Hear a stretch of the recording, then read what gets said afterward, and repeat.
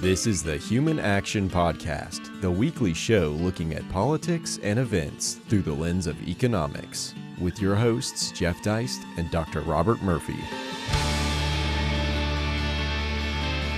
Well, welcome everybody to another episode of the Human Action Podcast. I am one of your hosts, Bob Murphy, and with me is Jeff Deist, who is calling in. He's on vacation in an undisclosed location in Florida. Jeff, do we have you?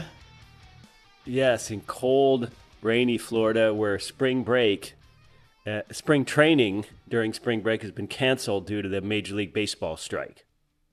And I feel you have some strong feelings on that. I do have some feelings on that, but I won't issue them here. Okay, so it seems like that maybe the thing we should talk about today, or at least start with our conversation, things that have changed slightly since the last time we talked, Jeff.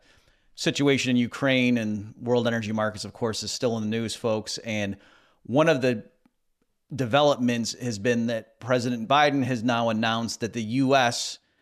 and I think the UK also, they are going to embargo or, not accept imports of Russian oil. But Biden conceded that some of the European allies, that might not be a path they can follow us down on. And so just to explain the logistics here. So what's happening is the U.S. actually, and for those of you who are older and you may have grown up in an environment when the U.S. was always this huge importer of oil and, oh boy, we got to wean ourselves from foreign oil. That actually, because of the fracking and horizontal drilling revolutions that happened in the last decade or so, actually the U.S. is on a much more solid footing in terms of being able to produce the oil it consumes. It's still a net importer, but it's not nearly the degree that it used to be. And the numbers I checked, the U.S. basically doesn't get any of its crude oil coming from Russia. So the U.S. saying we're not going to accept imports from Russia isn't a big deal. In contrast, Europe gets about 40% of its natural gas from Russia, and about 27% was the figure I saw of their crude oil. And it's not even evenly distributed. So Germany, for example, is very dependent on Russian natural gas. And so that's why when you see the comments from various leaders in the EU, they're saying things like, yes, we deplore the Russian aggression in Ukraine and so forth, but right now it's not realistic to, it would be far too painful. We're not there yet to be able to completely abstain from Russian energy exports. Well, it seems to me, Bob, the first casualty is always truth in any war, and we're seeing just absolute economic illiteracy presented as fact.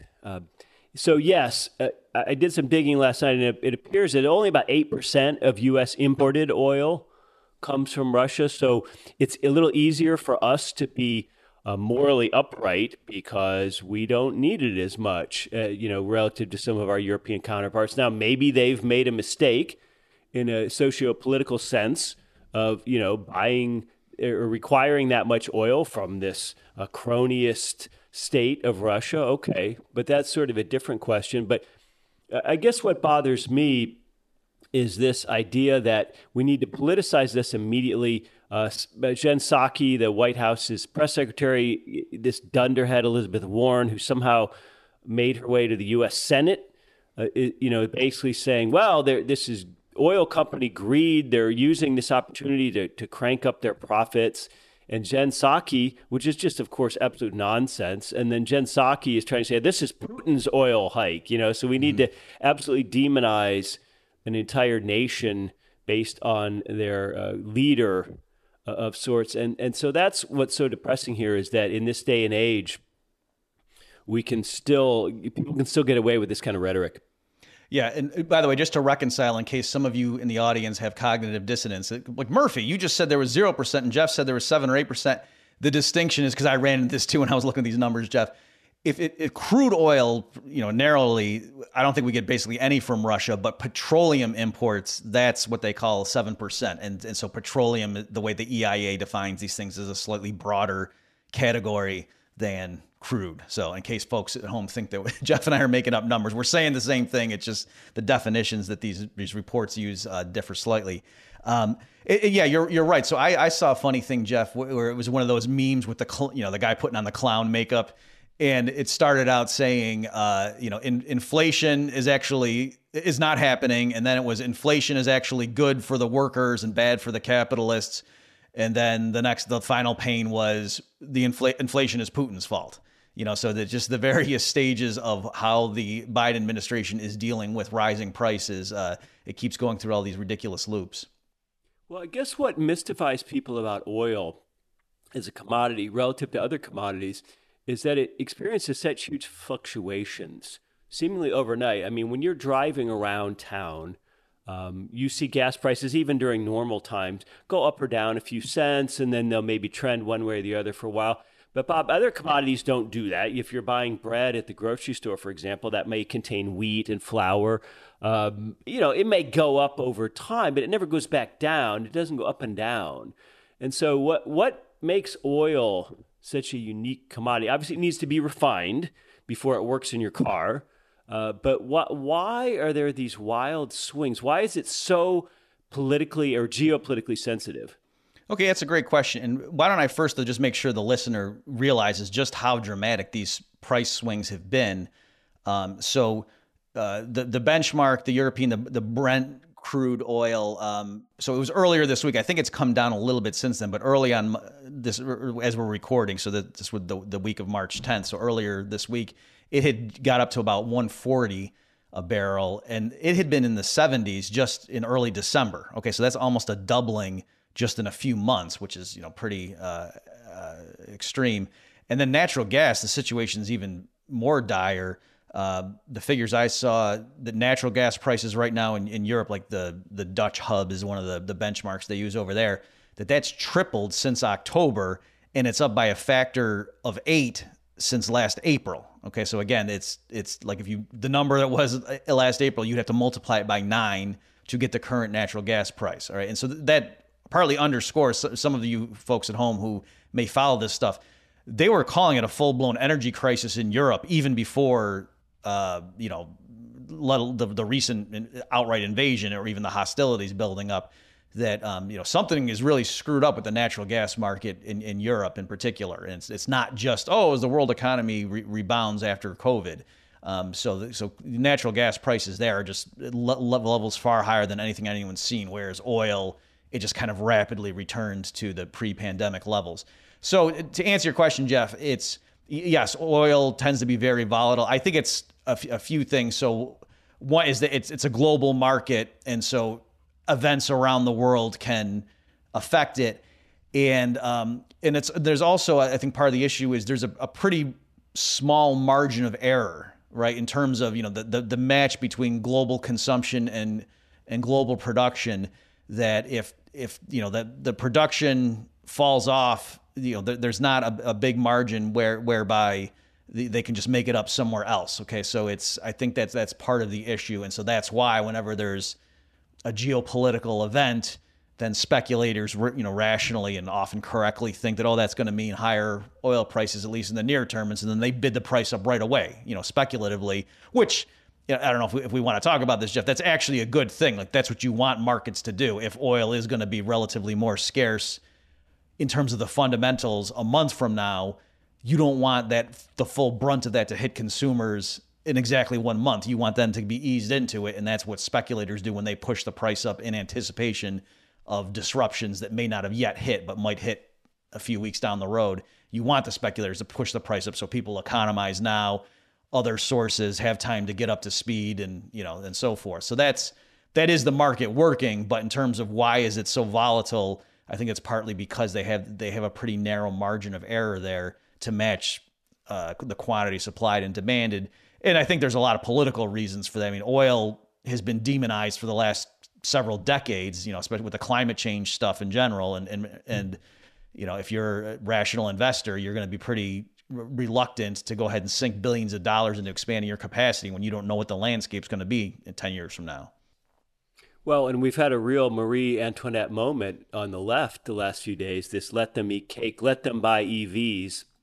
Of course, electric vehicles are not cheap, and replacing the batteries in them is especially not cheap, which affects the resale value of them mightily. And I've also heard the commentariat on the left say things like, well, you shouldn't be using 30 gallons of gas a week anyway. Who even does that? Because they tend to have no conception of people who might live in rural areas, for example, where the distances are far. They might have no conception of people who drive big trucks that suck down a lot of gas. They don't like big trucks. Not all big trucks are just a status thing. Some people need big, powerful trucks to carry tools or to, haul, hitched wagons, whatever it might be. I mean, this strikes me as a bad look for the left. But what's interesting is I think this might be an opportunity, just like COVID was an opportunity of sorts. This might be an opportunity to say, look, people, given the state of the world, capitalism's unreliable, there can be wars. We need to wean ourselves off this dirty, nasty oil, which is the source of so much conflict on Earth. And we need to be moving towards green, renewable energy sources. And, Bob and I could do a whole show with Seyfettin Amous and others about how unrealistic that is if you really expect people to be able to heat and cool and drive and have things brought to them on trains and trucks over the next 50 years. The idea that we're going to do away with fossil fuels is almost unbelievably naive and almost sadistic in the sense of what that would mean for people's standard of living. And what we really mean is people's standard of living in the third world. But this demonization of oil is real. And I think that this idea, well, it's your patriotic duty. Who cares if you have to pay a little bit more at the pump? We're at war. Well, actually, no, we're not at war. Russia and Ukraine are at war, last time I checked. The other thing that irritates me, Bob, is that the Bakken shale formations up in sort of along the Canadian border, up in the North Dakota, so that region of the United States.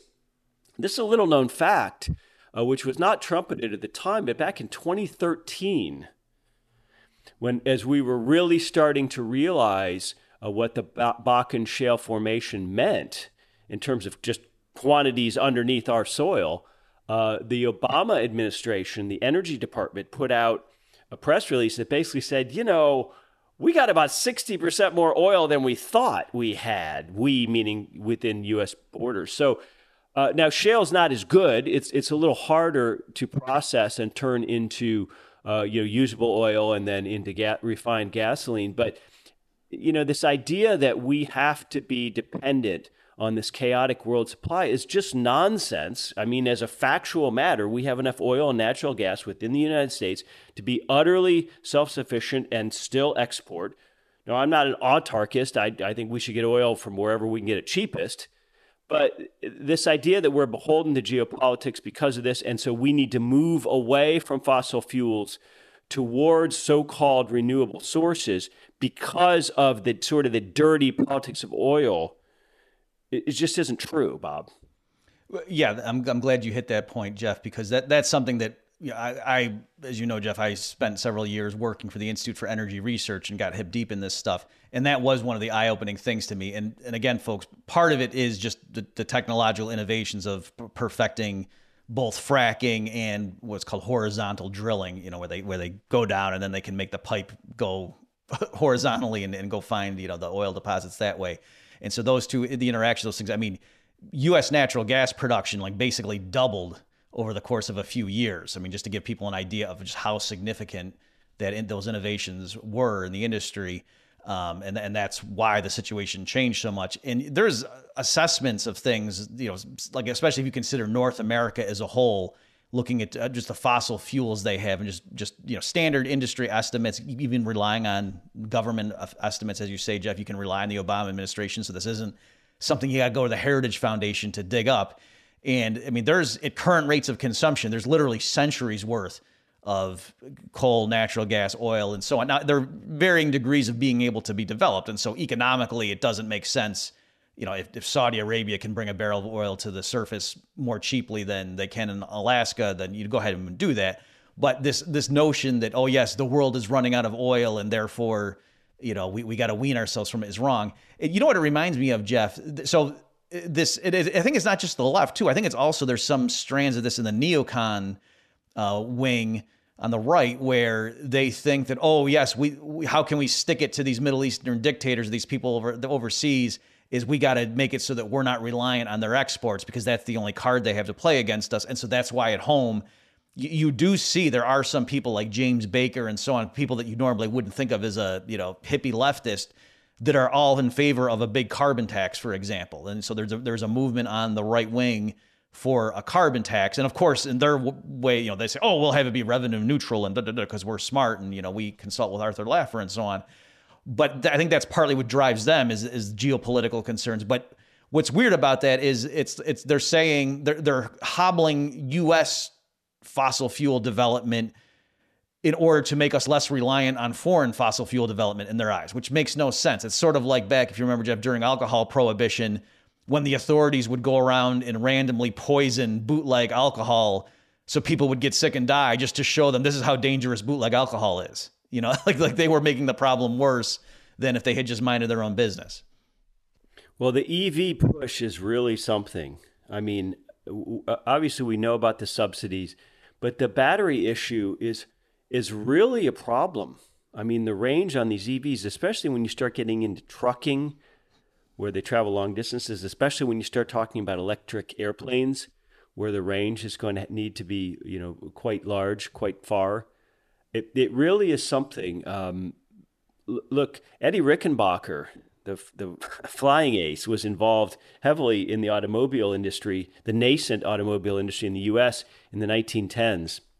And at the time, there were hundreds and hundreds of tiny manufacturers all battling it out to see whose car might make it. And they were very much, the idea of having it be battery-powered, electric versus combustion engine was very much an open question in the 1910s. No one knew which was going to win out in terms of affordability, efficiency, range, marketplace preferences, etc.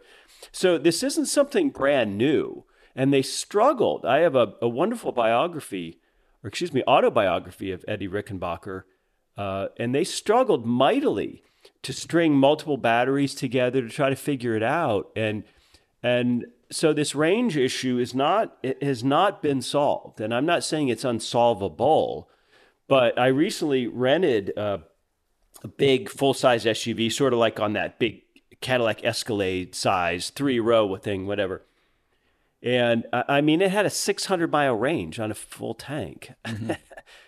Wow. That is really something. That's a significant market advantage. And I don't know how far they're going to go. But what I fear with the majoritarian process we have in this country, with everything going through Washington, and virtually all environmental regulations now preempted and going through Washington, that the climate change people are going to prevail, and they're basically going to start squeezing combustion engines with the CAFE standards, the corporate average fuel economy across a fleet of a particular manufacturer's vehicles. They're going to squeeze that so much higher that EVs will effectively be legislated into our lives rather than chosen by the marketplace. And I think we've already seen that to an extent. And I'm not down on EVs. They have instant torque. When you go from 0 to 60 in a combustion car, those first, that 0 to 10 is much slower than 10 to 20. Whereas with an EV, if you've ever driven a Tesla, that torque will pin you in your seat right away. And that's a market advantage, I suppose.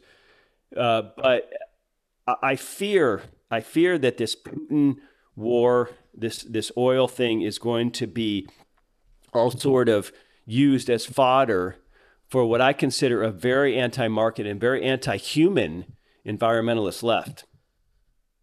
Yeah, I agree with you, Jeff, and I'm glad you emphasized that it's not that we are saying, oh, fossil fuels are good and wind turbines for sissies or something like that. It's let the market decide. I mean that literally. And yes, there's pros and cons of the various technologies. And in certain areas, for example, little niche markets where it's really windy a lot. And so, yeah, the wind turbines make a lot of sense that, hey, nature's doing it automatically for you for free, as it were, and you just got to harness it. But there's downsides. Like, so with electricity production, that, yeah, this wind doesn't always blow, the sun doesn't always shine. And so that's a problem with wind and solar, and why you need, so-called dispatchable energy sources. And that's why even places that rely heavily on so-called renewable energy sources still have backup natural gas generators, for example, just because there's times when the city's needs cannot be supplied purely from those sources. And like you say, Jeff, with vehicles driving, that say what you will, but gasoline it's a very dense, energy-rich liquid, and it's just a very convenient way to power things. And the other thing too is it's not merely solving the battery issue, but then just getting the infrastructure in place. So it can't be that if everybody had an electric vehicle tomorrow, there wouldn't be enough charging stations, because right now, Europe and the United States, they're designed, they have regular gasoline stations all over the place, and that's where you go to refill your vehicle.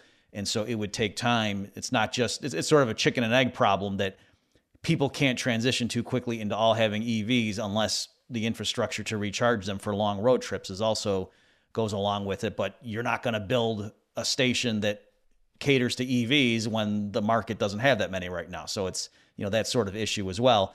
But again, we used to have a horse and buggy, and then we switched over to automobiles. And the joke I use is it didn't take a manure tax to force everybody to switch over from this silly technology of relying on horses and how dirty that is to driving cars. People voluntarily did that, and the market switched over of its own accord because it just made a lot more sense. And so likewise, when it's interesting, Jeff, I don't know if you've noticed this in the energy debate, where the advocates will tell us how great and how cheap electric vehicles are and everything. And, oh yeah, they passed the market test. Don't listen to those old fuddy-duddy conservatives who are warning about economic pain. They're always, the sky is falling.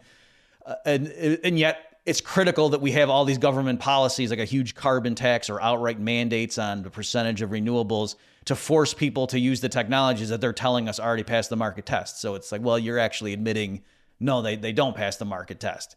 And so, of course, they'll bring up the trump card of climate change and say, well, that's the wild card that doesn't actually, people aren't taking that into account. But still, a lot of this rhetoric, so even, I guess my point is, even on their own terms, if they're admitting that the government is going to have to force this down our throats to get everyone to switch over, to wean us from foreign oil, especially from that dastardly Putin, then if people need to be forced to do it, it's because it's less convenient for us, other things equal. And so that's going to be painful. So you might say the pain is worth it, that the cost is worth it, but still, I think it's very disingenuous when the left often tries to bill it as, oh, this will create green jobs, as if like it's the government just outlawing the way we do things right now is going to make us wealthier, because now we got to have all these workers adapt things to the new requirements. And so, if that were true, the government could just randomly ban,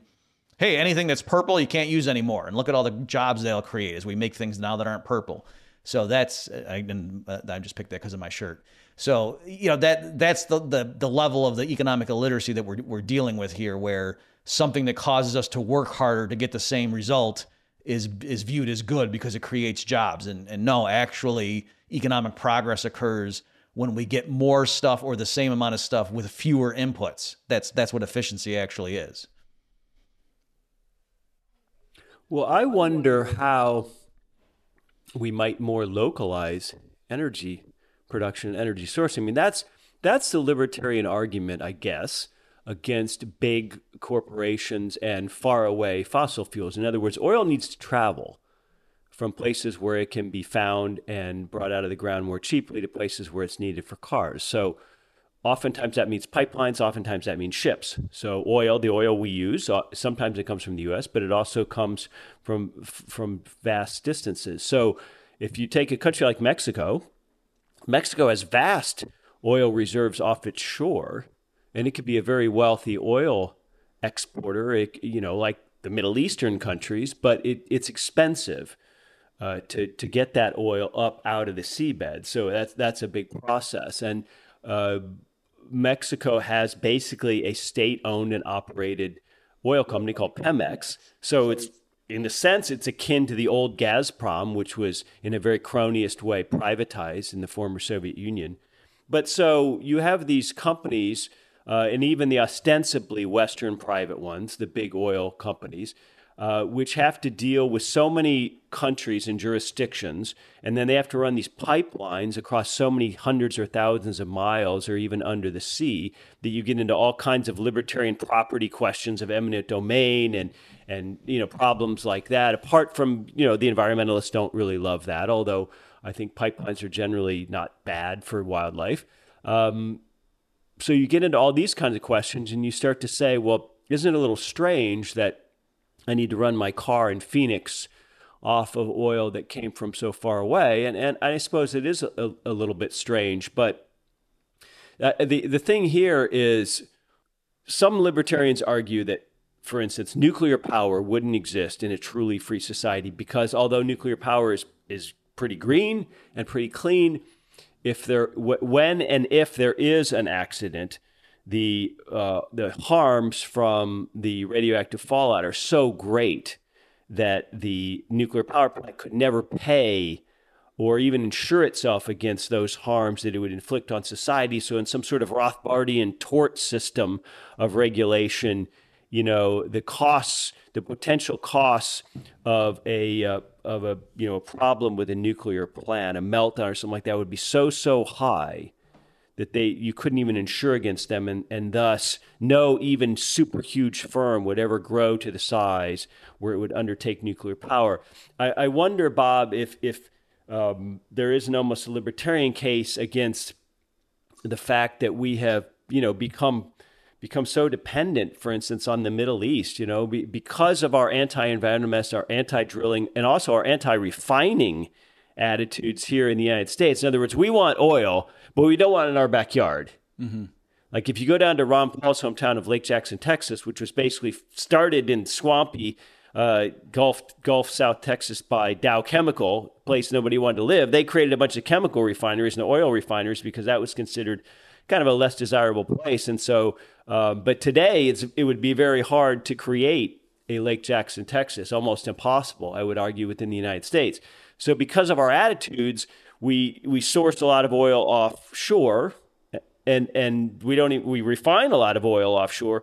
And so as a result, we end up with this unbelievably Byzantine patchwork of global oil production, and that makes us a little bit more susceptible to wars, for example, and just to supply chain disruptions and transport disruptions. So it seems to me that we've had one market intervention on top of another, all the layers to the onion that have gotten us to this point where in the United States, I mean, why couldn't we have oil that we use in our cars come basically from the nearest state and the nearest refinery in the U.S.? Yeah. Good point. And it's what you're saying there, Jeff, reminds me that I had heard an old oil industry executive was explaining, to a friendly crowd that, part of the issue with like the Exxon Valdez, these big oil tankers when they run aground or something, and they spill all this oil. And he said, well, that's partly because of regulations that prevent us from having pipelines. Like it's a lot safer and cheaper. Just if we know it's got to go from somewhere in Alaska down here to a refinery south of there, then we just build a pipeline. But if for various reasons, because of concerns about the wildlife, you can't do that, well, then you got to put it on a ship or similar thing with the Keystone and so on. That it's not that Canada's just going to say, oh, okay, I guess we're going to get out of the oil export business. Well, no, if they can't just ship it directly, then they're going to go ahead and go east or west with it and then load it on ships, and then they're going to take it down, and then it'll get unloaded at a dock somewhere, and then it'll get put on, so there's ways that it gets moved around, and just banning one particular method like a pipeline really doesn't keep the oil in the ground the way that some of the activists think it will, and it ironically makes it more likely that there's going to be spills, just they might be in a different area. And you're right too, Jeff. I don't want my remarks to be construed as a blanket endorsement of that Keystone project, because yes, there were some genuine libertarian issues of eminent domain, and they were going to go through and seize property from people that weren't giving consent. So I'm not rah about Keystone per se. There's some genuine issues there, but certainly the attitude of people saying no more pipelines because we got to get off of oil, that attitude, and even if you were to push those policies through, that doesn't therefore mean we're not taking oil out of the ground and using it. It's just, as you say, Jeff, just making it move around a lot more and increasing the likelihood of there being an accident. Another thing too, just to add to all the different issues you raised, is I know, for example, like in California, they can't sell the same gasoline in their stations that they sell in Alabama. That they have environmental regulations in terms of the quality, and so you need refineries designed specifically for the California market. And so that, again, that's part of this.